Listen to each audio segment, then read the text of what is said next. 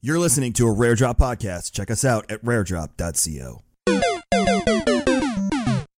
Hey, what's up, everyone? It's Tim here, and I want to take a quick second to remind you about King's Coast Coffee and our Roaster's Choice. It is a constantly changing coffee selection handpicked by our head roaster, Wayne. It is guaranteed to shake up the way you wake up. Now, GCX is our big event that happens in June every year in Orlando, Florida, and so this is a great time to go and pick up your tickets, so head on over to gcxevent.com to learn more.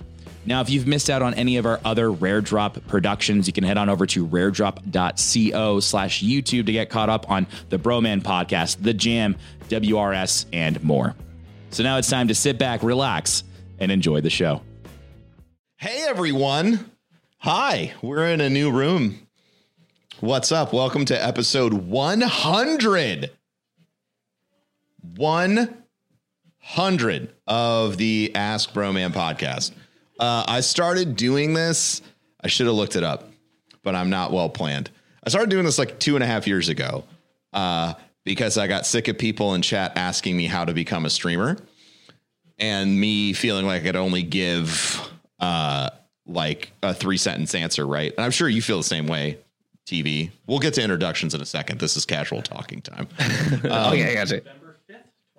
November 5th, 2017, apparently. So a little over 2 years. 100 episodes later.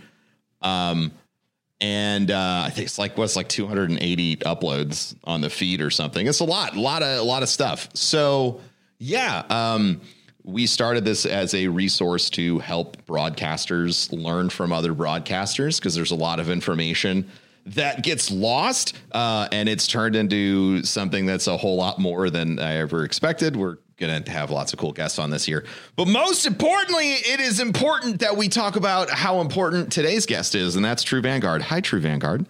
Hey, so happy to be here. Thanks for having me. Thanks for being here. For those who are uninitiated, what is it that you do on the internet box? On the interwebs. What content do you make? I'm there in your picture shows. Yeah, so I live stream, formerly on Twitch. Now I'm on Facebook Gaming. Nice. Joined the ranks of the guys like Ye Olde Darkness 429. So I'm over there on Facebook. I live stream a lot of video games. Also uploads on the YouTubes, and I'm on other forms of social media like Twitter and Instagram as well. Just trying to provide entertainment and create a wonderful community of gamers online. Yeah, I like that.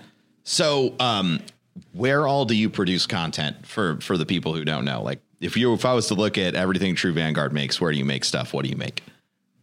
Yeah. So if you wanted to find me on the various forms of social media, Facebook, YouTube, Instagram, and Twitter, I really do spend a lot of time on Twitter. I absolutely love being on Twitter. Twitter's dope.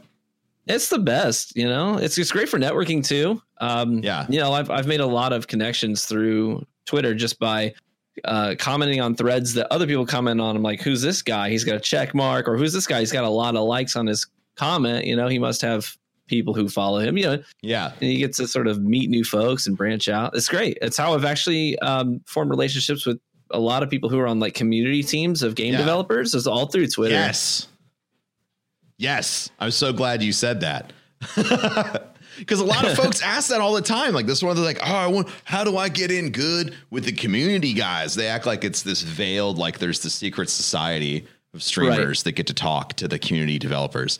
But in reality, those relationships happen either two ways. One, you make content for them and you're so big that they have to talk to you, which is of like 1% of people, maybe. Yeah. And then the other side is, I listen to this person because they comment on everything I ever tweet and they have a reasonable tone of voice.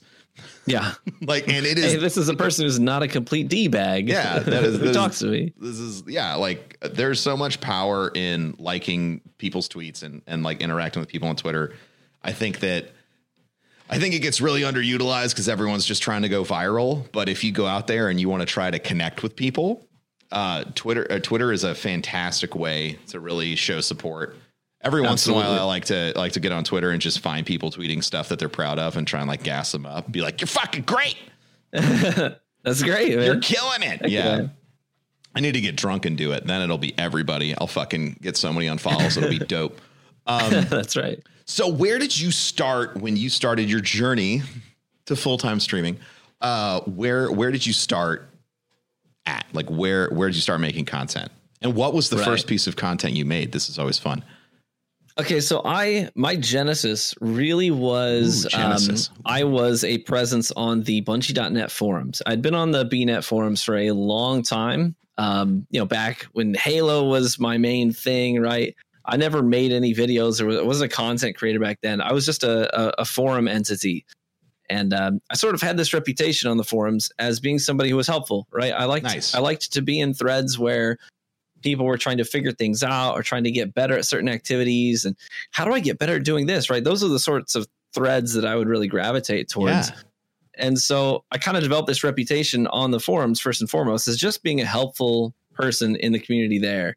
And so at the time, I was also working at a nonprofit. I worked with young teens and stuff. Nice. So one of the common grounds with them was gaming. So I was like, well, maybe I'll just make a couple of YouTube videos for some of these specifically these boys that I was working with that just they needed a connection point.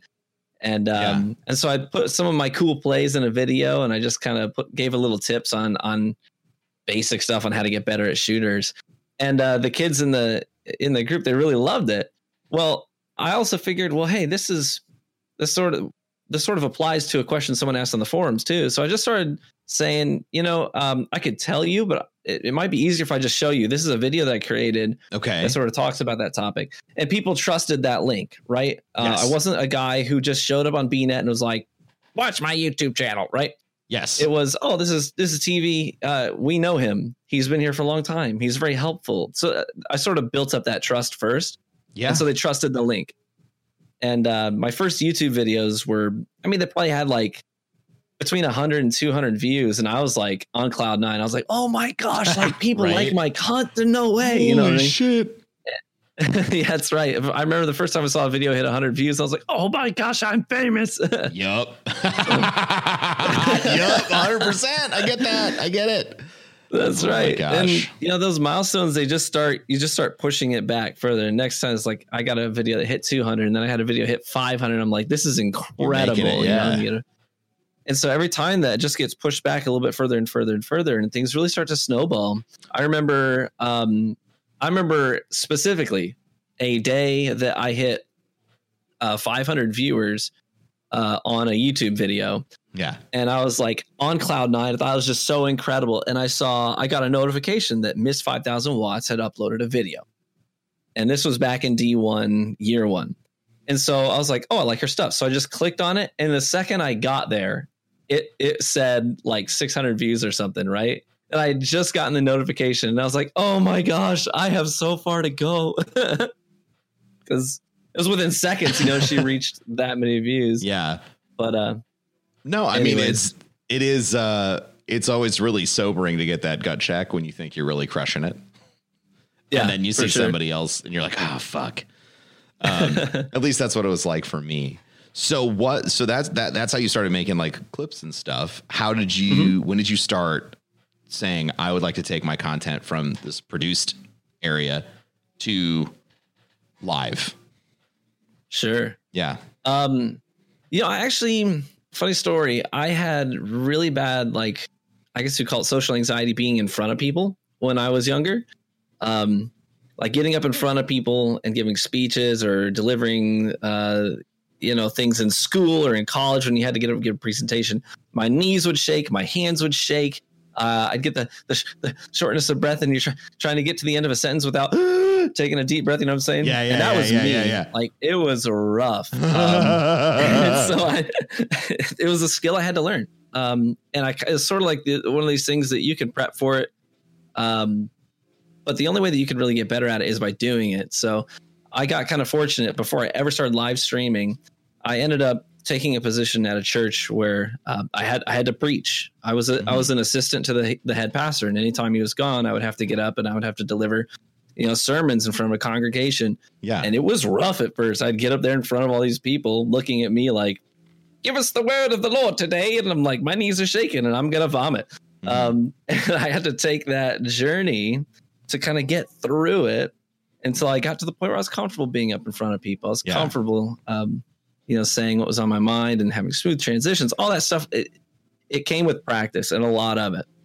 And so eventually I just got to this point where I had developed those skills. I didn't even know Twitch existed until I actually encountered KJ Hovey in one of my videos. Okay. So KJ Hovey, who many people in the Destiny community know, he commented on one of my videos, and it was a video about No Land Beyond, and I was just kind of saying, No Land Beyond, I'm not gonna lie to you, it's really not that great, but it's kind of fun to play with. And I remember he commented on this video and he said, I actually think it's actually a really good gun in the right hands. And he said, I actually play with this gun a lot, and I feel like I do really well with it. And I'm like, yeah, right. Sure you do. So I clicked on his name. I went to his YouTube channel, like, bull crap. I pull up a video and I'm watching his gameplay. I'm like, wait, holy crap. This guy's really freaking good. Okay.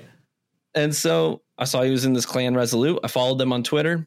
They said they were going to live stream scrimmage against another clan. And I was like, streaming? What's that? And I clicked on the link and I ended up on Twitch watching this scrimmage between a Resolute and a different clan. And I was like, this is really cool. Like live interaction with viewers with video games. Like I didn't even know that was really a thing. Gaming was my at night by myself under a rock kind of activity. I never realized it could be shared at that level. So that was my introduction to Twitch. Long story short, I got into the clan Resolute, became great friends with KJ Hovey, and one day he said, you should stream, and I did. That's amazing. and so the first time you streamed, did that feel really organic for you? Did it feel like this is the place where my content should live? Or did it feel like another piece in the tool belt of things you were building?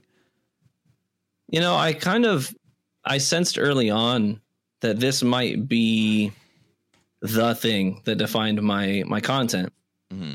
But I think that's because we were kind of spoiled as PvP players at the time. Like we didn't realize how good we had it. Well, in some ways and in other ways, not so much, but this was right when Trials was like right on the high point. Sure. So my first streams were like 800, 900 people.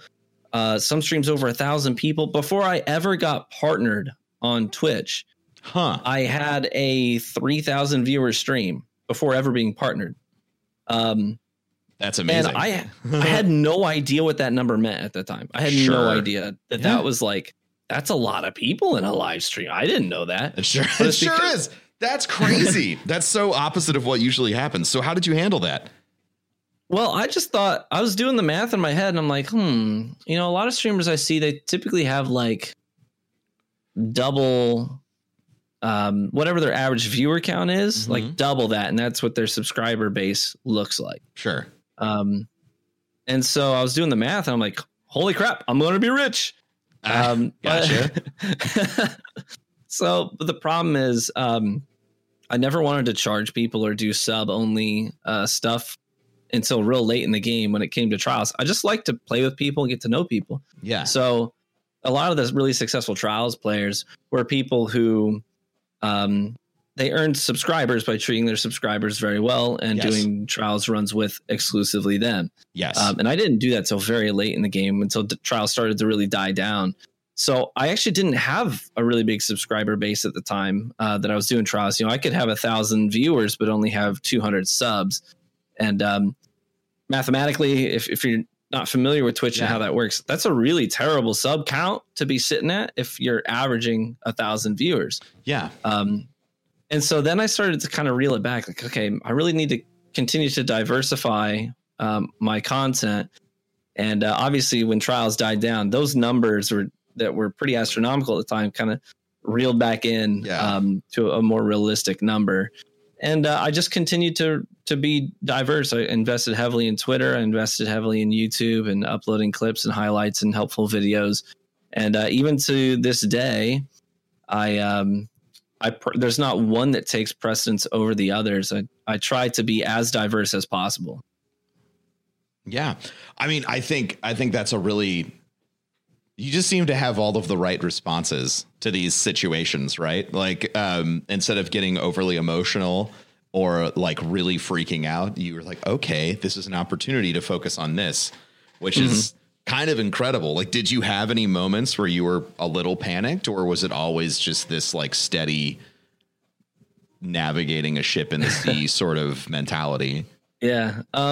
So my wife and I are polar opposites. She's the one that, she's a very passionate person. So her highs are high, her lows are lows. Yes.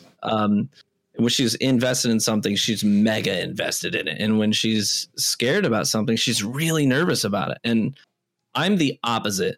Like, my highs are pretty mellow. My lows are also very mellow. And when I get really excited about something, I don't tend to get overly animated either. So, okay.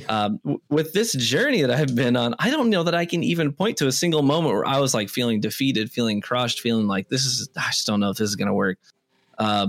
I think I was always just kind of like, whatever happens. I'll continue to invest in it. And, if it becomes something, it does. If it doesn't, that's okay too. I enjoyed the work that I was doing, I worked for a number of different nonprofits, and it was all very good work, very fulfilling work. So I don't know that I ever had a moment where I hit like a real low. This is so awesome. This is like the best. You didn't know it, but you're like the best person to have on the podcast for episode 100. You have so many variables, or like outlier responses to stuff compared to so TV and I were talking about like how many people I've had on this beforehand. And it's, there's a lot of responses. Like, people have what I would consider like a traditional response. I am the kind of person who has a really traditional response. You used a lot of words to describe me that my wife uses to describe your wife that my wife uses to describe me. Was what I was trying to say. He's very passionate. He gets incredibly animated and attached to things. I can't imagine Professor Broman being like that. But your response of sort of, I don't know, like, when I'm trying to figure things out, I feel like I'm stuck in a maze, right? But I have noticed, so I'm like turning left and right and like, let's keep track of the walls, and like I'm scrutinizing every detail. And sometimes that's to great benefit to me. But at other times when like my channel maybe needs a pivot, I spend so much time in the maze that I don't just realize like, okay, well, what you need to do is like climb over the wall and walk out of the maze, because we're going to go play a different game now. Like, there needs to be a new strategy. Sure. So I wanted to highlight that if you're listening, if you can have the emotional fortitude to say, okay, this isn't what I was expecting, and that's all right. Let's figure out what it actually is and keep moving forward. You get to skip like 2 months of being panicked. And that's from personal experience. So what was it like having your first streams with thousands of people? Like, was that overwhelming to you, or did you feel natural to you? Before I keep going, like, to me, I also used to write sermons. So I got really comfortable talking in front of people and like making rhetorical arguments and like controlling the way that I speak. So did it feel, for me, the first time I got on Twitch and I had a real discussion, it felt a lot like a sermon. Do you feel like that part of your life prepared you for this part of your life? I think I was pretty well prepared in a lot of ways. I worked pretty heavily on the counseling side of ministry at the time, and other nonprofit work. I sat down with a lot of people in controlled environments and had dialogue, and oftentimes about things that are difficult to talk about, things that are really troubling, and hard to walk through. And I think that really prepared me for the life of being a streamer, because as a streamer, the people talk back, yes, and you can present your opinions, but they might not agree with you, and they can tell you freely. Yeah. And so I kind of got spoiled in this. I think I was pretty well prepared for being able to have dialogue with people who don't necessarily see things the way that I see things, and being able to kind of walk through our thoughts together. I think a lot of people, they put up walls too. They don't want to hear anything that is contrary to what they believe. And so they get defensive. And I think I was pretty well prepared, because I had to deal with defensive people a lot, because when you're trying to help somebody see something in a different light, you have to work on breaking down those barriers and breaking down those walls. And that's not to say that I'm perfect at it. I think that I can even be defensive at times of my own opinions, especially when people tell you you're wrong over and over and over again. That can be a challenging thing. Yeah. But I was at least, I think, more prepared than most. Yeah, that's so. Yeah, that's how I felt. That's yay. Affirming. Mild sidetrack, but everybody is telling me in chat when we got started that you're a huge fan of whiskey. I am sipping whiskey right now. Yeah, you mentioned that when we got started. Do you have like a favorite or a recommended for people who are interested in finding out what your flavor is? Yes. So there are lots of different approaches to whiskey, and not all of them are the same. Sure. I'll talk about the ones that I tend to prefer. You've got your standard bourbons, which are, a lot of them are corn based, so it's a little bit sweeter. So if you like sweet things that also bite a little bit, that might be a good entry point. Something like, some good bourbons, maybe start middle shelf. But for me, I've always preferred things that are just really like dry flavors, like dry red wines and stuff like that. So if you like a really dry whiskey, I really love rye. Rye whiskeys are very dry. A lot of them bite kind of hard. And that's sort of my world that I live in. I have lots of different ryes. My favorite would be Whistle Pig. I know that Whistle Pig. Yeah, I'm a big fan of Whistle Pig's 15 years. Excellent. And Mammoth has a 15-year. And actually, if you're looking for a little tip / trick, Whistle Pig outsources their rye whiskey. Okay. But they're a bigger brewery, so they can distillery. Sorry, not brewery. Yeah, they're a bigger distillery, so they can slap a little bit of a higher price on it because you're paying for their bottling, their brand, etc. But they outsource to the same place that does Mammoth's 15-year rye, which is about $30 cheaper. So if you want to have that 15-year rye whiskey for $70 to $80 instead of $110 to $120. Then go with Mammoths. Okay. Little tip / trick. Other than that, I'm also a big fan of a solid single malt Scotch. Yeah. And not all Scotch is the same either. It really does depend on which region of Scotland you're talking about. Fair. I love Scotch from the island of Islay.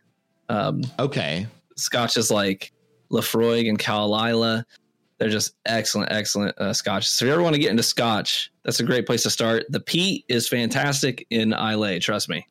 It sounds like the best place to start if you want to learn about whiskey might actually be all of your social media. Maybe. Because I feel like you could talk about that for like another 3 hours. If you want to make this into a whiskey podcast for the next hour, we can do that. my favorite that I've had was Hibiki 18. Is one of my favorites because it was so unique. And then that's been discontinued, right? Hibiki, or that's not discontinued, or supply outstripped demand. So they had to like stop production for 2 years. Is it them or is it another one? Is that Yamazaki?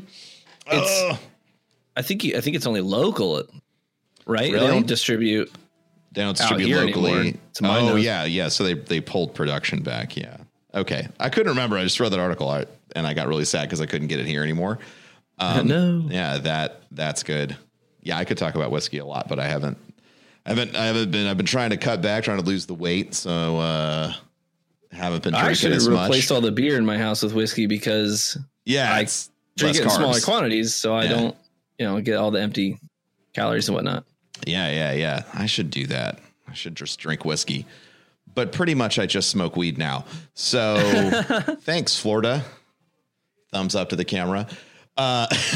So continuing on, you felt you had this natural aptitude streaming live. You have all these viewers for the first time. Things are weird. What takes you from, and you're trying to figure your way out. What takes you from that moment to where you're at right now? Like, what are the highlights along the pathway? Is there any sentinel moments or watershed moments where you're like, this changed everything? Yeah, I think everybody has sort of big monumental moments for sure. Yeah. But for me, I think my journey was much more defined by just putting one foot in front of the other and these small steps and the way that it evolves over time. Obviously you can look back and you're like, man, it's way different than it was back then. but you can't see any like huge transitional steps that you took, is because a lot of it is it's just the slow, steady plodding path and just keeping on that grind, treating every day like a new day. I think it's really important also having different practices other than just hit the live button. I have a full routine before I go live. There are things that I do that lead up to that moment, because I found over time, pay attention, if I'm not in the right headspace and I hit go live, I can lose a lot of my initial viewers that come when they click on the notification. I can lose a lot of my initial viewers because I'm not in the right headspace when people show up. Right. And so if I'm too tired, if I'm dragging, all these things really interrupt my, I don't know, what you call it, like your chi or whatever, my energy, my presence when I first go live.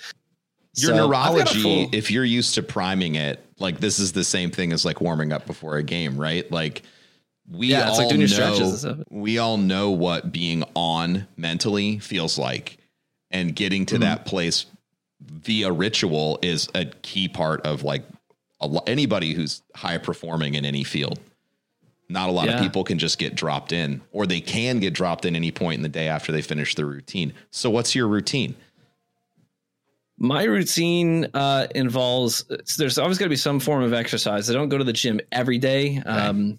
I go to the gym usually 4 days out of the week, but I do just in-home exercises as well, just because I need to get my body energized. I need to get blood pumping. I need to exert some energy. And that way I can take that into my stream, into my content. I even do this if I'm going to do editing or whatever, because I found that, man, if I'm staring at a screen editing a video, it's really easy for me to like space out and my head starts to dip, and my eyes get heavy. I have to make sure that my blood is pumping. I also do reading. Okay. I not just empty reading, not just how much reading for the sake of reading. Sometimes it's only just a couple of pages. Okay. Sometimes it's a chapter. Sometimes, usually it's around 15 minutes or so of just getting my mind engaged with something and getting that part of my body working too. Yeah. So exercise and then engaging my brain with something before I go live is pretty key for me. Mm-hmm. I also brew coffee. So how much time does that take to prep? If you were to put it all together? If I was to put it all together, normally it is, it depends if I go to the gym or if it's in-home exercise, but it's normally, I would say, around half an hour of a pre-game routine. Okay. That's actually shorter than I thought you were going to say.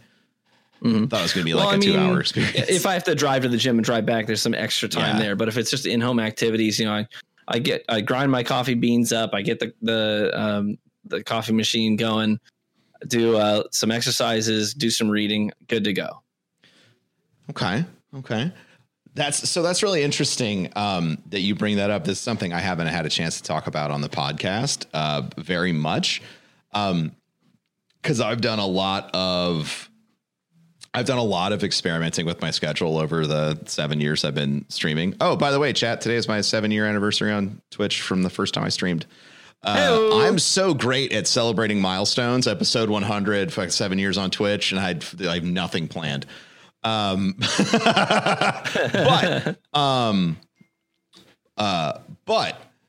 they'll do celebrating stuff tomorrow and whatnot. But here's the deal. I messed with my start time so much. And I even spent 6 months using a data-driven start time. So I had the folks at OPG identify the time periods on Twitch where I had the highest amount of opportunity, and then try to start my stream an hour before that so that my regulars could show up. And I did that for 6 months, and Amy and I almost got a divorce because I was so miserable. Because I hear you. It broke my routine, right? And I didn't realize how important that routine was until I violated that. And so now I know that there's probably better times that I could start streaming, or I know that there's things that are ideal. And that's something that I think a lot of people who are starting they're fighting this, oh, well, I don't have a consistent schedule, so I shouldn't do this, or I don't have a lot of time, so I shouldn't do this, instead of just working inside of the boundaries that they have. So for me, like my routine is one of those boundaries. Like it takes me about 2 hours if I want to be all the way awake and I don't have a magical morning, which we all have those, right? You wake up, it feels like you drank a cup of coffee already. A whole new world. Yeah, exactly. So unless I'm having one of those mornings, it's like wake up, make coffee, check everything that's going on with Rare Drop, check everything that's going on with GCX, check news, drink the coffee, help Amy out, like with what, like try and clean up the house. I don't do that every day. If she's here, she's gonna be like, you try. And I'll be like, I know, I try. I said, try. I should do better. I know I should. She appreciates it. But like, and I do all these things to sort of get to a place where I feel like my life is decluttered enough that I can go be creative for a period of time and then sort of come back to like normal life where I'm not trying to create anymore. And that's been really helpful for me, just accepting that limitation of how long it takes me to really wake up and get in that right place. So it's just really cool to hear. So is that a routine that you keep every day, or do you only do that on days you stream? That is my stream day routine. Well, I still go to the gym regardless of whether I'm streaming or not, but okay. That's definitely my pre-stream thing. Like those things just kind of go in tandem for me. Yeah. And I obviously before I ever start that like 30-ish minute routine or longer, depending on if I'm leaving the house or not. There's also the whole beginning of my day that is getting little humans ready for their routines. So that helps get me awake as well too. So there's definitely that factor. That is something we wanted to talk about. I want to talk about a little bit. You are a parent. Would you like to share how that has impacted this journey for you? I'm not asking you for like negative stuff. If you don't have any negative stuff to say, that's actually awesome. Or challenging stuff to say, that's actually super cool too. But my journey, it was devoid of children. Like I didn't have any kids. So I've been doing this for 7 years. So I don't know what it's like to try and juggle all of these online stressors, which get overwhelming for all of us, like myself included. And then the idea of like trying to manage a relationship and a family at the same time kind of horrifies me, even though we're trying to have kids. So, right. I'll be candid. It is a genuine challenge. I've been doing this for years. My son turned 6 next week. Okay. So I've been doing this with a little human for almost 6 years now. Yikes. And it is a genuine challenge. Even to this day, there's times, I had just a couple of weeks ago, I'm in my peak hours, my viewership is peaked and I'm feeling real good, feeling energized. And I get a phone call. It's like, hey, your son threw up. You're going to need to come get him from school. Ooh. And it's like, well, my whole day is now everything I wanted to do today, everything I wanted to accomplish today, it gets sidelined. And it's so this can get kind of heavy. Yeah, this is the point, that's great. And I have seen this in other people's lives, whether they're content creators or not. But these are the moments that do genuinely define you as a parent, because it's all about your headspace. In those moments, you can choose to resent the child for the way that they have impacted what you wanted to do, what your desires were, what your wants were, what your needs were. Okay. A lot of people can choose to resent the child, whether they do it, knowingly or not. And that affects when that kid who is now not feeling well, feels miserable and is just looking forward to that moment that daddy comes and picks them up, and if when you show up, you're coming from a place of resentment, you can go basically to the end of the day and know that you have now ruined your routine, ruined your viewers' routine, and ruined your child. Your child has now had a negative memory as well. From this day. And you have to choose. You really do have to be really, it is a decision. It's not just a feeling in those moments to feel happy and to feel like, oh, of course I will go and take good care of my child. It's not just, it's just, boy, this is great. Yeah. It's a choice you have to make, and you have to make that choice day after day after day after day after day. Because kids, especially at that age, it's not going to stop. You can't expect them to respect your work. because they don't understand. That's not even in their DNA right now. It's not written into their DNA at that point. And so you just have to, every day you choose in this moment. I do not resent my child. I do not resent my child. I love my child. And sometimes you just have to give yourself a pep talk. And so it is a challenge sometimes. Dude, this is so honest. What sort of advice do you have for people who might be in that moment and they want to make the right decision, but it's hard? Is there something you tell yourself? You mentioned a lot of stuff, but I didn't know if there was like, I know you just said a whole bunch of stuff that is exactly like what you do. What I mean is, like, do you have a mental trick? Do you have something that you do every time that maybe someone else wouldn't think of that could help them?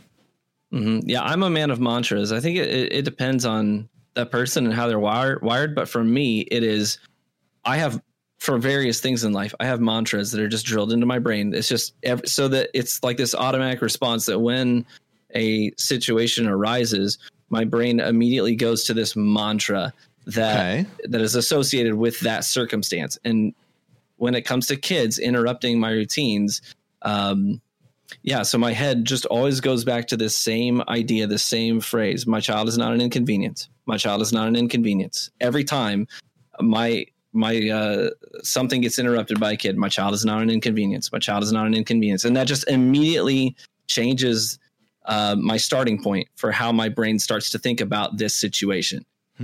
So I'm not coming from a position of you're inconveniencing me. You know what I mean? Yeah. So I live by mantras. That way my brain just instantly goes to it in that moment. That's not to say I'm perfect and I never slip up and I'm always just a wonderful, loving, perfect father. But that's just my way of coping with those situations. I think that is so incredibly honest. And I don't think in a million years I would have been able to think through things that way. That's incredible. So with all of those restraints and having these random things pop up in your day, you have managed to, against what would have been common knowledge and advice about being successful, still be incredibly successful at making content, despite having restrictions on your time, interruptions on your time, changes and inconsistencies in how you're probably going to have to live everyday life. I assume since, you're married, and forgive me for not stalking you enough on Twitter, that like y'all take vacations and stuff. You probably take time off to make sure the kids see their grandparents and things like that. Yeah, absolutely. And all of that, just even saying those words out loud, rack me with anxiety. I don't have a healthy relationship with the word vacation. So you have all of these things, and then you're adding the vacations on top of it. You are like this perfect example of somebody, at least in my mind, that has a very human schedule that has been able to be successful in doing this. I mean, I did not have a healthy relationship with my scheduling and with time when I started, right? I 12 to 16 hour days every single day for 2.5 years, unless I was traveling or sick. And then usually even still when I was sick. And I gave up a lot of, I gave up my relationship with my parents for that period of time, and I've had to reconnect with them. And I made all of these decisions to try and accelerate my success. And I find myself asking me often if I think that those things are worth it. And hearing you talk about how you've managed to handle everything makes me go back and think, I bet I could have approached all that stuff differently, perhaps. And I don't know, man. I really, really love and appreciate your perspective. That's kind of you to say. Yeah, you're a very wise guy. Do you? I hope so. Gosh. You're smart. So you started streaming on Twitch, and as you mentioned earlier, you stream on Facebook now. Do you want to talk about what that transition was like? Yeah, sure. I'd be happy to. And what you see as a benefit, or like, if there's any trade-offs, like compare the two, compare your experience, and let people learn. I think one of the things that, to give you context, one of the things we've talked about on the podcast a lot is other streaming platforms. You go back to 2.5 years, I'm talking about it. So I think everybody sort of has this idea that all of these different entities exist now. And one of the things holding people back, or the information that's hard to find as a creator, is what makes this platform unique for me and what I'm creating. So if you could get into that too, that would also be super dope. Absolutely. Yeah. Definitely have a good responses for that. Cool. Thank you. So how the transition happened, we'll start there. I was pretty well established. Well, what I would consider well established as a content creator on Twitch. I was happy with my numbers. I was happy with my community. I didn't make a transition from a starting point of frustration, right? It wasn't like man, I don't like where I am right now on Twitch. That wasn't it. But the streaming world is evolving. It's changing. And I think you could probably attest to this, but the value of influencers has gone dramatically up. The way that the industry values its influencers has just skyrocketed over the last couple of years. Yes. Alone. And so, we are in this position where, my wife she's really passionate about what I do. And she's always wanted to have the freedom to, leave her job and come and basically be my teammate in this, this TrueVanguard brand. Right. And she's talented in ways that I am not. I mean, she's a marketing guru. She is media communications, is what her degree is in. And so that's what she did for her company, but she's not passionate about internet security, is what she was working on. It's like, how do I make that sexy on Twitter? I don't know. But yeah, she wanted to be my teammate, and that's awesome. We got to this point where, things were good on Twitch. They weren't bad, but the value of influencers has gone up. And somebody came to me, both. I got offers from both Mixer and from Facebook, but Facebook was they were so proactive. They really valued me. And it was really personalized the way that they interacted with me.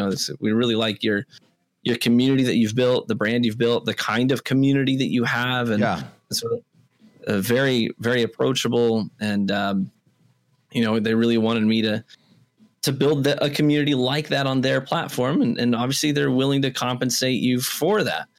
And so it's good. A lot of content creators just live every day is stressful because every day is I have to put the pedal to the floor or I don't make money. Mm-hmm. How I perform today influences the bottom dollar amount that I generate today. And it's so nice to, make that transition. And I still have that. Obviously, if I'm not building my community, I'm not making, getting supporters and getting donations, all that stuff. Sure. Yeah. But Facebook is basically saying, we'll take care of you in the meantime. We know this is a big step down for you coming from a community that you have already established, to coming over here at zero again. And it's so good to be able to just not worry about the metrics so much and just do what I want to do and play the way I want to play. But also that freed us up to say, you know what, Steph, you don't have to work at that job anymore. You can come home. She's got a computer and a little desk right down here in my studio with me. And she works with my mod team. They feel more valued and more interacted with. Obviously that it's hard for me to be available all the time, but she's in the Discord. She's interacting with them. She's now even she's launched. I love this, that she's just like, I'm going to do this, Ryan. And she just, just does goes it. And does. Yeah. And so one of the things partner. that she just did is, she launched this new project where we're sending out care packages to supporters every single week, where we're investing in them, and she's getting the mailing information. She's taking care of all the details. She's sending out these TrueVanguard care packages to people who are supporters of ours. And it's cool. It's custom made pieces that are in there that you can't get anywhere else. They were specifically made by an artist for that purpose of being in these care packages, which makes them unique and special. And then every now and then she'll just come to me and she'll hand me a postcard that she had printed off with some of our branding on it. She says, this person. I'm like, oh, of course. Yeah, they're a regular, they're a supporter. Like, yeah. So they won the giveaway. So if you want to write them a message, go ahead and do it. So she just hands me a marker and one of these postcards, and I write, a tailor-made message by hand to this individual that I know is in my stream all the time. That's so awesome. It's so good to have a teammate. It really is. And it's also good for accountability too. But yeah, that's sort of what our transition looked like. Oh, and you want, okay. So benefits of the here details as opposed to there. Yeah. One of the things that I really appreciate about the way that you can build a community on the Facebook platform, obviously they're newer in the business and they've got some kinks to work out. But one of the things I absolutely love is, on Twitch, if I wasn't live, it's just a dead page. It could be hosting somebody, sure, or someone could come to my page and then go flipping through the videos and the clips and whatnot. But for the most part, there's no activity there. Yeah. But with Facebook, my page is still up. It has content on it. Even when I'm not live, I can post highlight videos. I can post videos of me talking to my followers right there. There's discussion threads, all kinds of unique stuff happening on that page, whether I'm live or not. When people show up, there's something to get engaged with. There's real people to talk to in real time. Yeah. And that's wonderful. It's easier to have an always live community, basically. Absolutely. That's absolutely right. And then, we have our Frontlines group, which is a private group for our supporters. They're called the Frontliners. That's what we call them. So we've got the Frontlines group. So it's just the supporters are in there. My wife has made daily discussion threads in there, and just great ways of our community to interact with each other, post their own things. Like, for example, every Friday is Flex Friday, where everybody in the group posts something they're proud of, something they did, whether it's in real life, meeting a new goal personally, or maybe it's a clip that they got, a cool play that they had in a game, stuff like that. So yeah, it's great to have an active community, even when I'm not live. You guys she's making me want to stream on Facebook. Because I would love to do that shit. And the only way I can do that shit is like by proxy via Discord. Like if I want to be like, hey, post your fan art, or, post something inspired you this week or whatever. Like it's all taking place there. But that's a third party location. It's not directly happening on the page unless the channel's live. So that's pretty fucking cool, bud. And I'm jealous.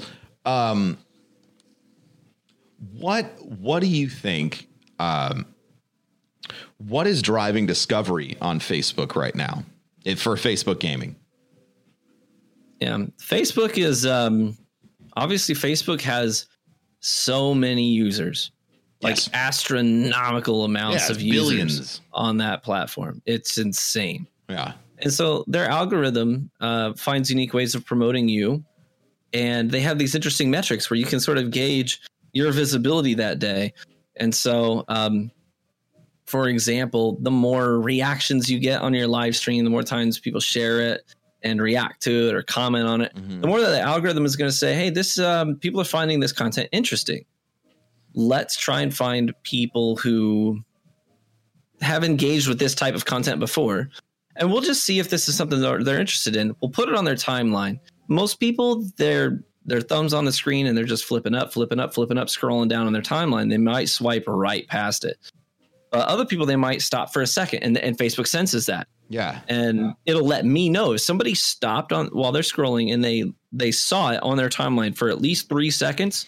It counts that as an interaction or as an engagement. Somebody engaged with it, right? They didn't just swipe past it. They stopped and looked. But they took a second to look at it, right? Mm-hmm. And so that doesn't translate, obviously, most of those don't translate into actual viewers who come in and interact with you, but it's visibility.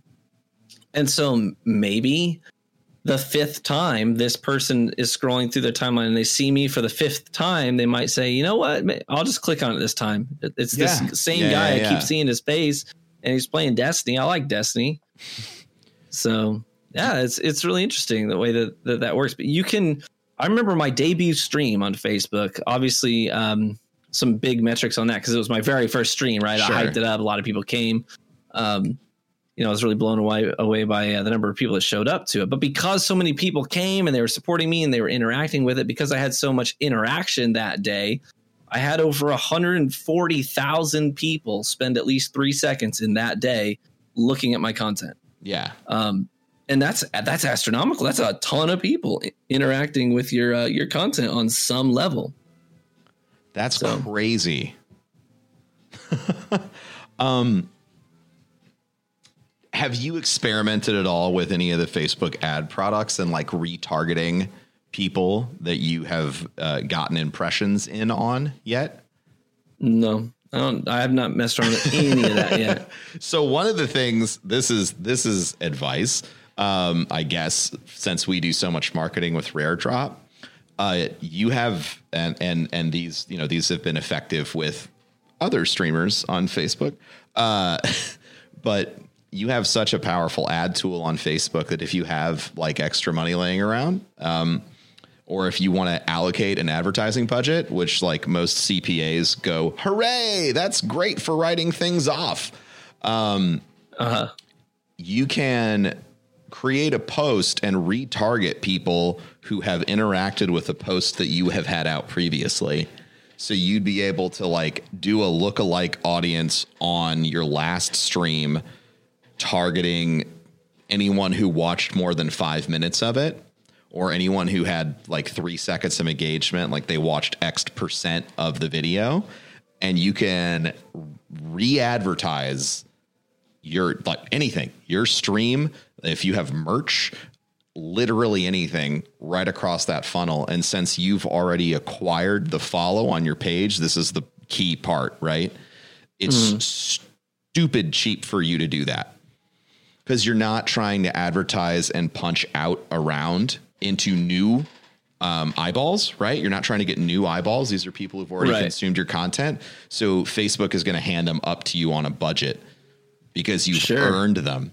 So something that I would do if I was in your situation, or if you're on Facebook and you're looking for an interesting way to try and increase engagement, is there are probably a lot of people who have done that process with you. They go through, they stop, and maybe they're on time number 5. You spend X amount of dollars retargeting people who've interacted with an old post, and now suddenly these people are much more deeply engaged because you target them with like a personalized message that says, hey, this is TrueVanguard. I noticed, hey, this is TrueVanguard. I just want to say thanks for checking out the stream. I really appreciate everybody who's here. And if you're looking for a place to whatever advertise the next big event that's going on, experience this thing in the game, I'd love for you to come join me. And then you put a like little join schedule link, because I think that's one of the things you can do on an ad is like schedule event.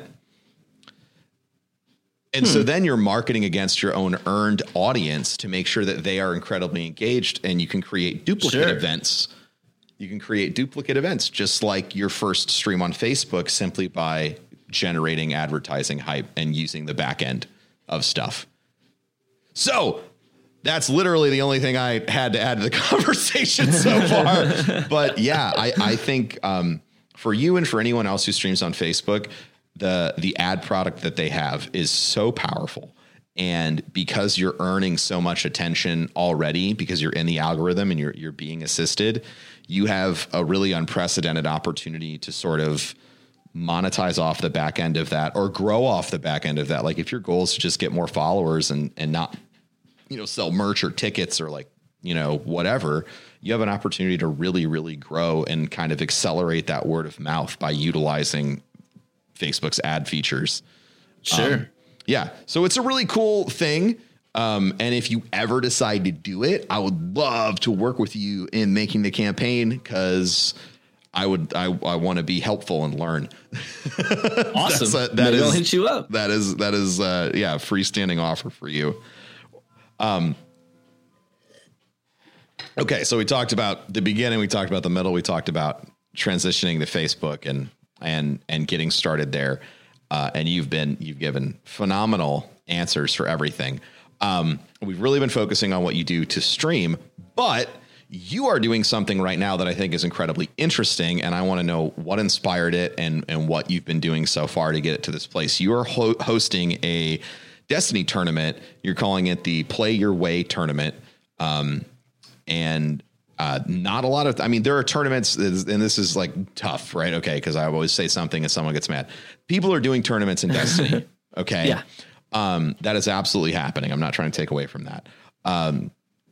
But what we have found, when we have organized stuff for Rare Drop,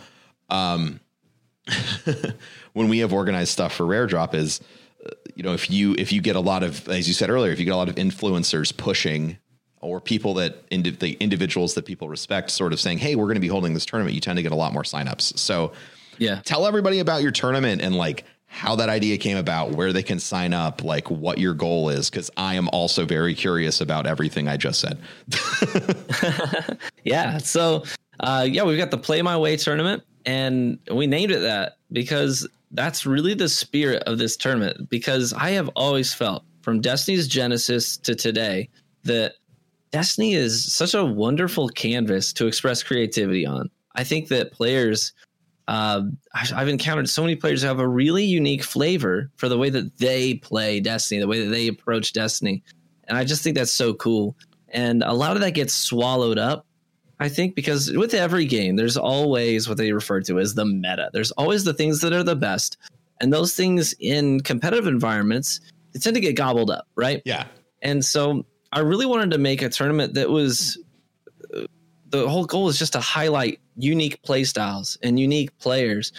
And we've already had tons of pushback from what you might call the sweaty community, the sweats community.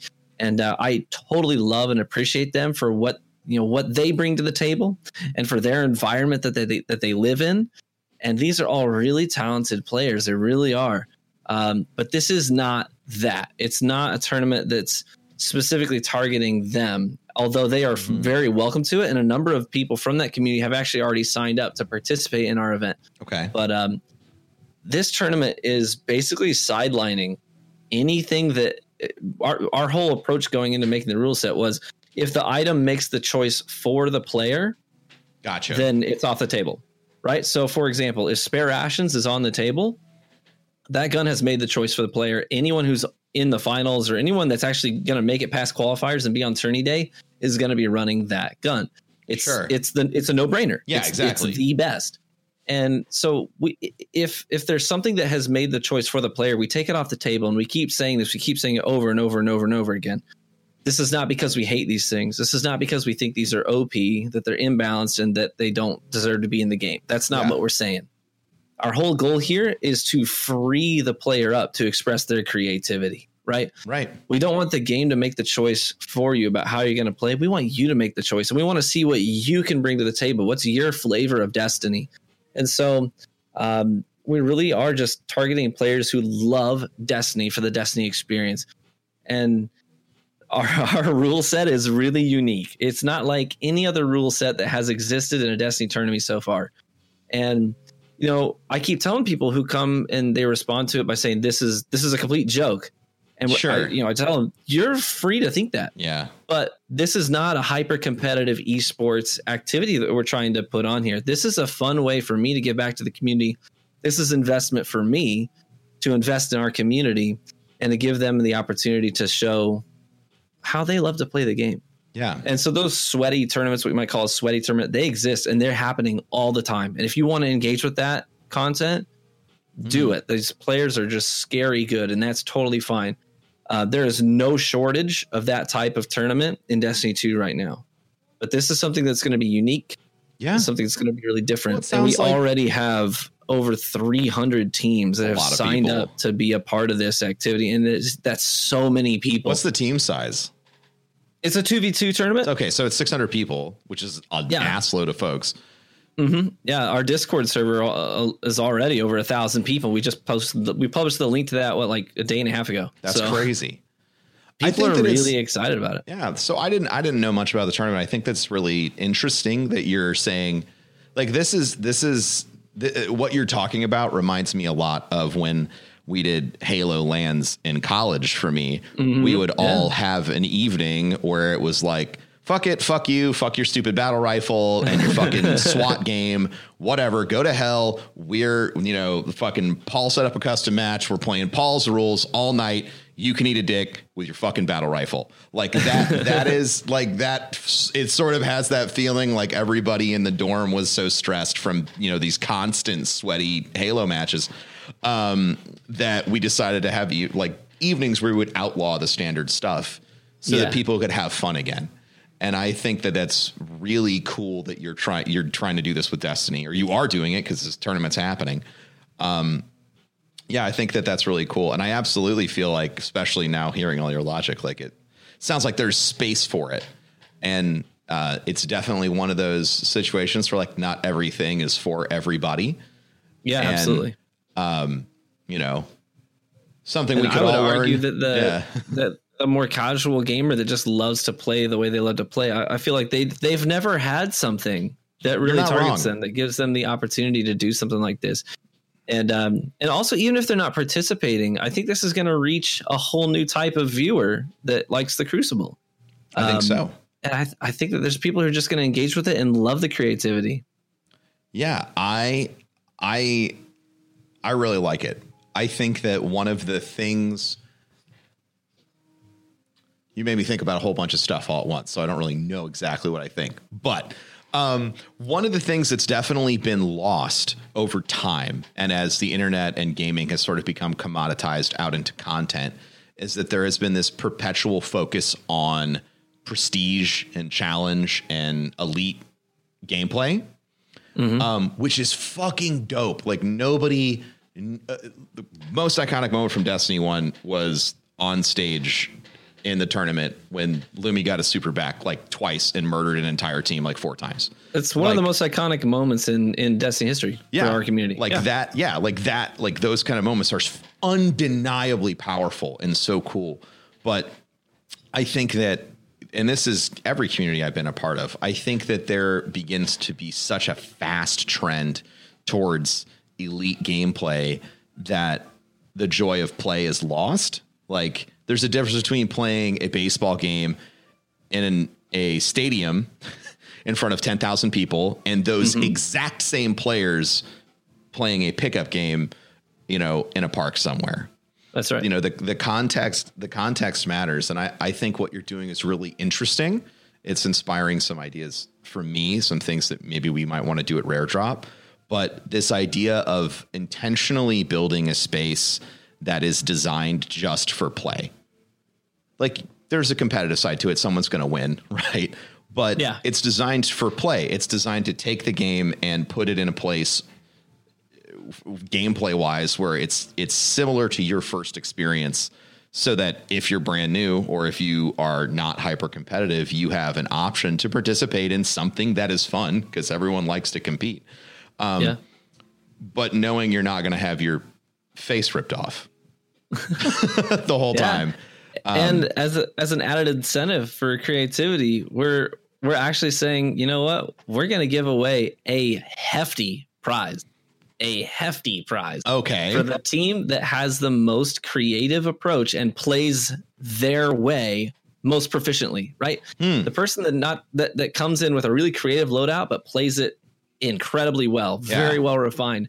The team that shows us that is going to get a hefty prize. I don't care if they come in, you know, 3rd, 4th, 5th, 1st, doesn't matter. If they come in first, they're going to double down on prizes. But the team that expresses the most amount of creativity and proficiency with their unique build is going to get a hefty prize. So what if I do like a warlock with a Monte Carlo, and then I have constant sentient Arc Soul buddy with me, and then my secondary, my energy weapon is a sidearm. I'd say you have decent taste if you're using a sidearm. Is that a good loadout? Am I being creative enough? Bring it to the table. I'll tell you. We'll see how you play with it. Yeah. Now I'm excited about. I'm really excited about your tournament. Are you planning on doing more of these in the long term, or are you kind of waiting for the results? It really depends on how well it's received. I mean, obviously participation right now from what we can see is really high. But as with most things, this is a pretty major investment. I mean, I dumped a lot of resources into and time to have custom assets created, logo, branding, animations, backgrounds, transitions. I mean, there's a lot going on there. And on top of that, it's all the time spent on the phone with potential sponsors and gaming companies. And we've got some really cool partners this time around, but it is a lot of work. So it depends on how well it's received. Also, there are limitations on tournaments. Like I can't just be like, screw it, I got $1 million in my bank account and I'm just going to have $1 million tournament. Like you can't just do that. So Bungie has restrictions on how much you're $50,000 is the maximum prize pool. I know all about that. Yeah. Yeah. So you can't exceed that prize pool. And then there's also limitations per year. How many tournaments like this you do, you can reach another cap for the number of prizes in the pool per year. So it really does depend. And we're going pretty hard on this first one. So there's not going to be a whole lot of room this year. If I do another one, I can only do one more this year. Gotcha. If I'm going to have decent prizes in the pool. I will tell you that everyone is open to making provisions when they see results. Yeah. I mean, we got to have an outsized total prize pool, I think, because it was for charity. And so, you never know. I think companies, especially Bungie and any company that's smart, they build rule sets that protect them. But they're always willing to make exceptions for people. If you won, and this is important lesson for everyone in life, talk to them first about what you want to do. Yeah. And then 2, like, have a game plan. And it's usually never no. It's usually, let's see what we can do. Like top to bottom across the board. What else did I think would be really cool to talk to you about? What is the best whiskey you've ever had? The best whiskey I have ever had. Out of left field, but I imagine. You know what? This is going to sound bizarre. I don't know. Okay, I'm going to answer this. Maybe not it's the best, but it was like the most memorable whiskey experience. The whiskey that stands out as being one I've never had like it, and I probably won't have like it again. Okay. There is a distillery called Gray Skies. Very, very young distillery, and they make an incredible breakfast rye whiskey. Okay. So breakfast? How do they make breakfast? It's a rye whiskey. How do they make that shit breakfast? But they actually age it in a cask that had maple syrup in it. So the wood in the cask has really soaked up the flavors of the maple syrup, right? Yeah. So what you get is this. I love this breakfast rye. If you ever see it, they don't distribute very far though, because they're very young. But if you ever find a bottle of Gray Skies breakfast rye, try it. It is fan-freaking-tastic. But I need it. Everyone needs it right now. Here's the thing. There's this bar. Okay. In downtown Grand Rapids. Right? I live outside of Grand Rapids. Okay. Gotcha. And there's this bar. Everyone raves. Well, not everyone. But I keep seeing these back channels like, oh, you got to go to the sidebar. Got to go to the sidebar. And it's like, man, where's this place at? So last time Steph and I went downtown on a date, after we had dinner, we went looking for this sidebar, and we went to like the address, and the address there was literally nothing. Like, we're in the middle of downtown on a street, and there's no signs, no doors, no nothing. Well, we're so confused, and people told us like, it's kind of hard to find. Okay.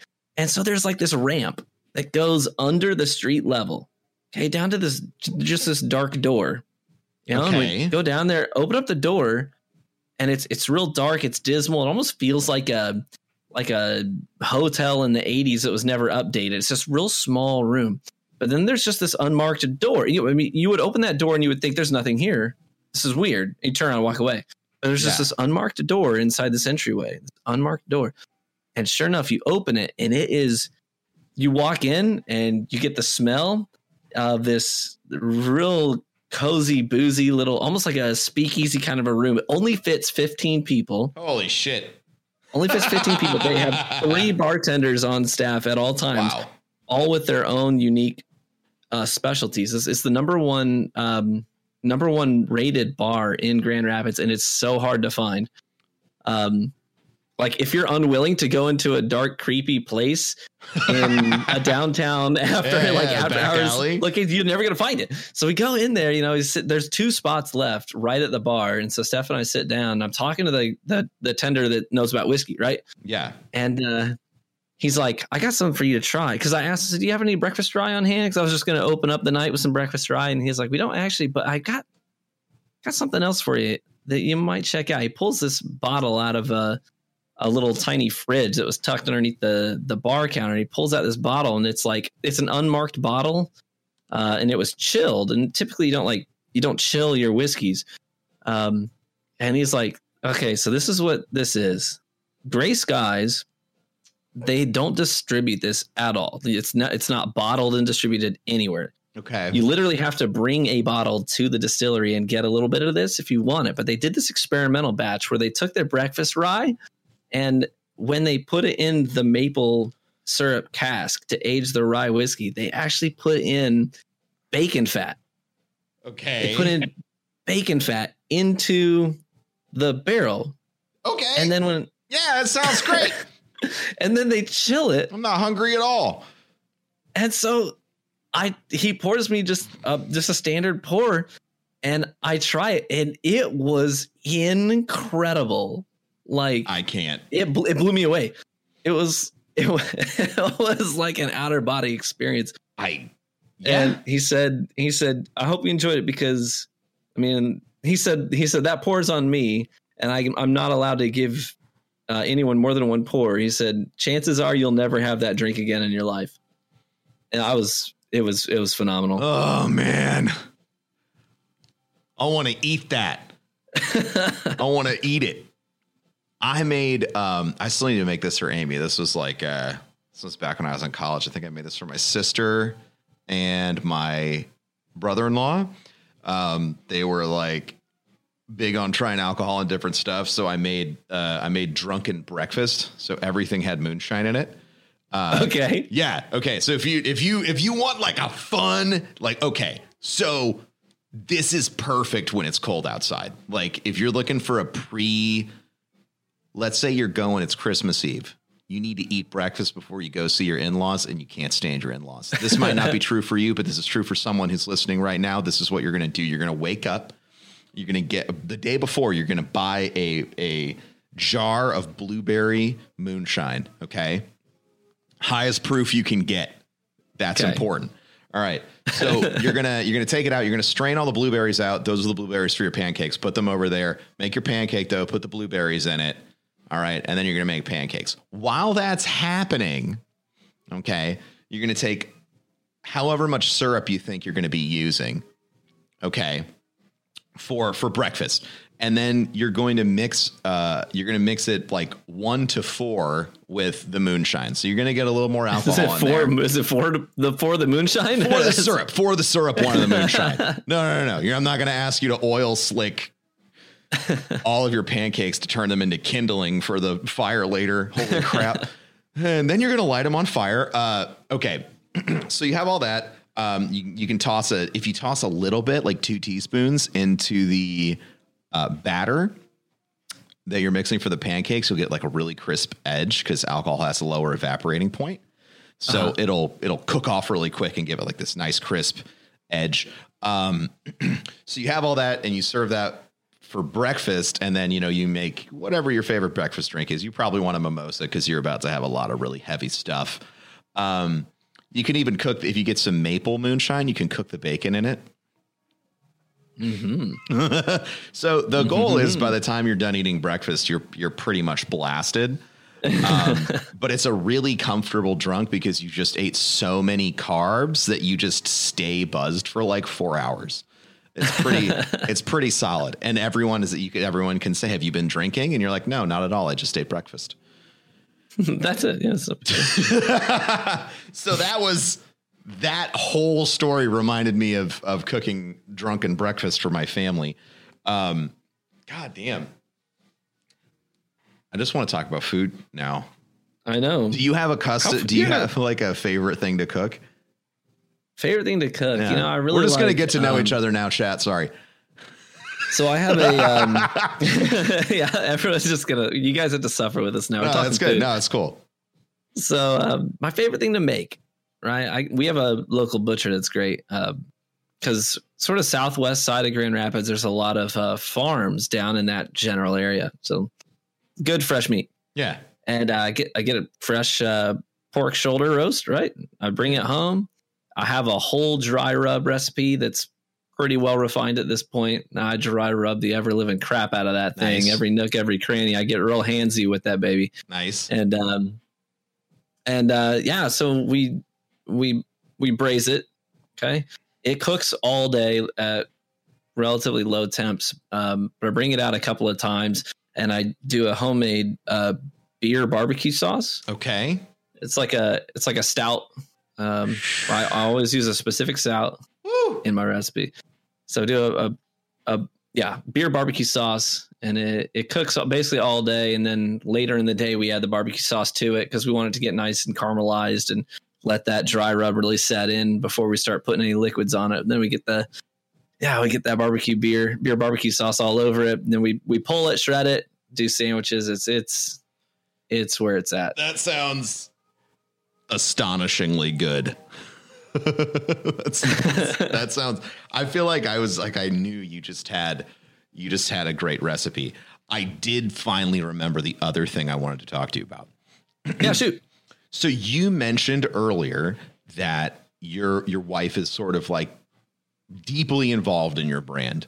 And sort of manages a lot of stuff for you. You're talking about like giveaways. You're talking about she's helping communicate with your mods more consistently, stuff like that. What safeguards do you have in place for your relationship to prevent work from constantly bleeding over? Or is that even a problem that you have?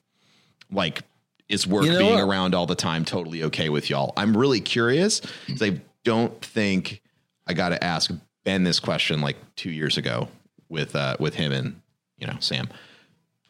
So yeah, you will be the first person to answer this. I was setting you up. All right, perfect. Here you go. We pretty much had boundaries set in place for work spillover well before she ever started working with me, and none of that's really changed. My wife is 1 in a million because not only is she smoking hot, but she's also patient and understanding of the kind of work that I do and the demands that has, that come with that, because as a content creator, the challenge is you have to be relevant at all times of every day. And sometimes there are things that if you're going to stay relevant, you need to be involved in. And that could happen at 7 p.m. That could happen at 9 p.m. That could happen at 8 a.m. That could happen in the middle of the night when something gets unlocked in a puzzle and you need to get content out on it. And so we found ways of navigating those challenges now that I've been doing this for, almost 6 years full time. Yeah. And so, luckily those are practices that we found a good routine with before she ever started working with me. And even now even though she's doing work for my brand, she's not always like right here beside me. When I'm streaming, I'm engaged with chat. I'm engaged with stream, and she might be upstairs working on a computer or whatever it is that she's doing. It's not like we're physically right next to each other all the time, and so we don't get sick of each other with her working for me now, because it's not like we sit next to each other and engage with each other from start to finish the whole time. For all 8 hours that we're working. So luckily that's not been a challenge yet. It was a challenge years ago when we had to find that rhythm, but not so much right now when we're working together. Luckily, I think it's important that you sort of establish those things early on before they're a problem. So that's salvaging is a lot harder than it is to prepare for something. So now I'm super curious because I know most of like the work-life balance things that people try to do. And usually it's different when you're in business with each other. So I am extra curious about what are those best practices for you two? Like, what is the here's how we handle making sure that work stops for the day or whatever. Yeah, we honestly, we have our approach is basically honesty. If I'm looking at my phone, that's a great approach. Yeah. We don't sugarcoat jack crap. If I'm looking at my phone and my daughter wants my attention, I don't realize it. Steph will look at me and she'll be like, Ryan, put your phone away. And I know I don't argue. It doesn't matter what I'm doing. If I'm in the middle of an email with a potential sponsor, I put the phone down and, I engage with the kids, whatever it is. And so it's just raw honesty, and we respect each other enough that when somebody, I know that if she's to the point where she's going to say that openly, it means that if I don't comply, I'm in trouble. And it's not because she's being controlling, mean, manipulative. It's because she sees something I don't see in that moment. And you just have to trust that your spouse has your children's best interest at heart, your best interest at heart, and the quality of this family's best interest at heart. And so in that moment, you don't question it. It's trust. It sounds like you have both also had a lot of discussions about making sure your goals are aligned, because she's drawing your attention to something that you want to do, right? That's what I mean. Yeah. Like she said, hey, put your phone down. You want to talk to your, like we talked before, we want to focus on the kids. And so she's like bringing attention to something that, right? Like that you've previously agreed on. Again, communication. Yeah, absolutely. That's so and huge. So, again, man of mantras, this all comes back, and the same principle applies to my wife. She's not an inconvenience. She's a lot of things, but an inconvenience isn't one. So in those moments, I have to be receptive. I have to be adaptable. I have to understand that the things that I think are important in the moment are not always the things that are most important. I'm sure you have these moments too, whether you have kids or not, doesn't matter. You're married to somebody. Yeah. No, that's, another thing that factors into it is that everybody handles their relationships differently. Certainly. With me and Steph, we don't really do like typical gender roles. Sure. A lot of homes. It's pretty much the exact opposite of me and Amy, but keep going. Maybe. I don't. No, it is. It's funny. I'll tell you about it in a second. No, it's great. Keep okay, cool. We don't really do gender roles. We really split everything. So some nights I cook, some nights she cooks. Some nights, every single night we flip flop kids, because we have a whole bedtime routine, and our goal for bedtime is that each kid feels loved, unique, appreciated on their own. So every night we swap kids. So when 7:45 hits, 7:40, around there, we break off. And so I get boy one night. I get the boy, Gotcha. and me and my son will go. We'll do the brush of the teeth, the whole getting ready for bedtime routine. We sit down, we read books together, we sing songs together, we unpack our day together. What were your highs? What were your lows? What's some great thing that you got to do today at school? We share stories. And so he gets to unwind, he gets to unpack, he gets to feel loved, valued, appreciated. And we split everything. So the next night I'm with my daughter, and I get that time with her. I do dishes, she does dishes. I take out the trash, she takes out the trash. Yeah. It's all split. So when we're in these moments, I think because of that, the way that we handle our in the house stuff, in those moments where there's controversy, in those moments where I'm being challenged, it's a lot easier to resent someone when you feel like, well, I have my stuff that I do and she just doesn't understand it. You know what I mean? Fair. It's easy to get that way when you have your roles and what goes into doing those things, but she doesn't get it. You know what I mean? Yeah. But since we split everything, it's really easy just to come back to that baseline and understand where the other person is coming from and to progress forward because of it. Yeah. No, that's really awesome. The gender roles thing I laughed about is because like Amy and I are both like super progressive. Like we didn't assign gender roles in our relationship. Right. But after we moved down here, it sort of fell that way. And we both noticed it after like a year of like being married. We were like, Jesus Christ, this is like really like 1950s. Like what the fuck is happening? Because because the thing, like Amy likes to keep a clean house, and she loves to decorate, and she loves fucking cooking. It's like all stuff that brings her immense joy. Right. And one of my dreams growing up was to whoever I married, was to, be able to be a single income family, because that for me growing up as a child, and I know it's a pipe dream given the economic situation for a lot of folks, but me as a kid, I really appreciated that I had a parent around as much as I did. And so it was like a big pie in the sky dream. But sure. Thanks to, Twitch, it's been a possibility. And now Amy's like, she's poking around, looking at maybe, going back into doing like traditional work instead of managing our finances, which is like a huge nightmare because I touched them. Well, because it's, everyone's getting tax season anyway. So it's like super relevant. You're getting your W-2s and your 1099s. Taxes as a streamer is fucking nightmare. Yeah. Oh, time to get my butt kicked again. Like, perfect. I love tax season. Yeah. Like tax season is a fucking nightmare. And anything, if I touch paperwork, it gets cursed. And Amy didn't believe me until she watched it happen, like live, like to bills. The bills would come in every month. She'd take care of all of them, except I would grab a random one and pay it because I was just like doing my morning routine and trying to be helpful. And then that would be the bill that somehow didn't get paid. Like if the payment didn't process next month, she's like, stop. She was literally she says, stop touching it.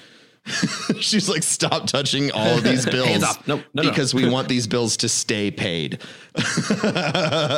Yeah. Paul's in chat saying it's honestly true. Yeah. But I think, it's something that I really admire, throughout this entire conversation is how absolutely mindful you are about you approach everything holistically. Like work is integrated into the rest of your life. It's clearly with much effort, but it runs very well. Like you're not throwing out every example of when things fell apart.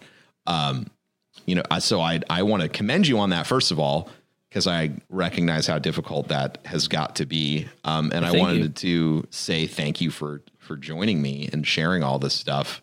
Because somehow we've been talking for an hour and a half already, and I do need to get home. I know you said we could take as much time as we want, but Mondays end up being long days for me. I hear you. So yeah, it's been my genuine pleasure. Yeah, it's been incredible. So before we sign out, whatever you want to promote, whatever you've got going on, the floor is yours, and then I will take us out. All right. Yeah. I appreciate anybody and everybody who stayed tuned tonight and enjoyed interacting with me and ProBro in our conversation. If you do want to find me in any capacity, best places would be probably Twitter, YouTube, and Facebook. Facebook is where you'll find me on the daily. We have a wonderful community that's very warm and welcoming there. Facebook Gaming. It's just fb.gg/TheTrueVanguard, and you'll find us right there. And I'm very active on Twitter. I love being on Twitter and interacting with people there. So feel free to stop by The True Vanguard there on Twitter. Same thing on YouTube. Yeah. And I am Professor Broman. Thank you for stopping by and listening to the podcast. Thank you for listening to the 100th episode of Ask Broman. I want to, again, thank True Vanguard for joining us and being here today. Chat, listen, I think that we've had probably one of the best episodes we've ever had about really practical advice about laying out, starting as a broadcaster, in especially dealing with really complex issues like family and relationships. So I'm sure True Vanguard would be happy to answer any of those questions in the future too. So you should definitely go follow him. Sure. And if you want some more detail, please, if you know anyone that's trying to start out content creation and they are a parent or in a relationship, I would love it if you could share this episode with them, because I feel like it would be really, really, really helpful. But for now, me and True Vanguard are going to say goodbye and thanks for tuning in. Bye-bye. Bye.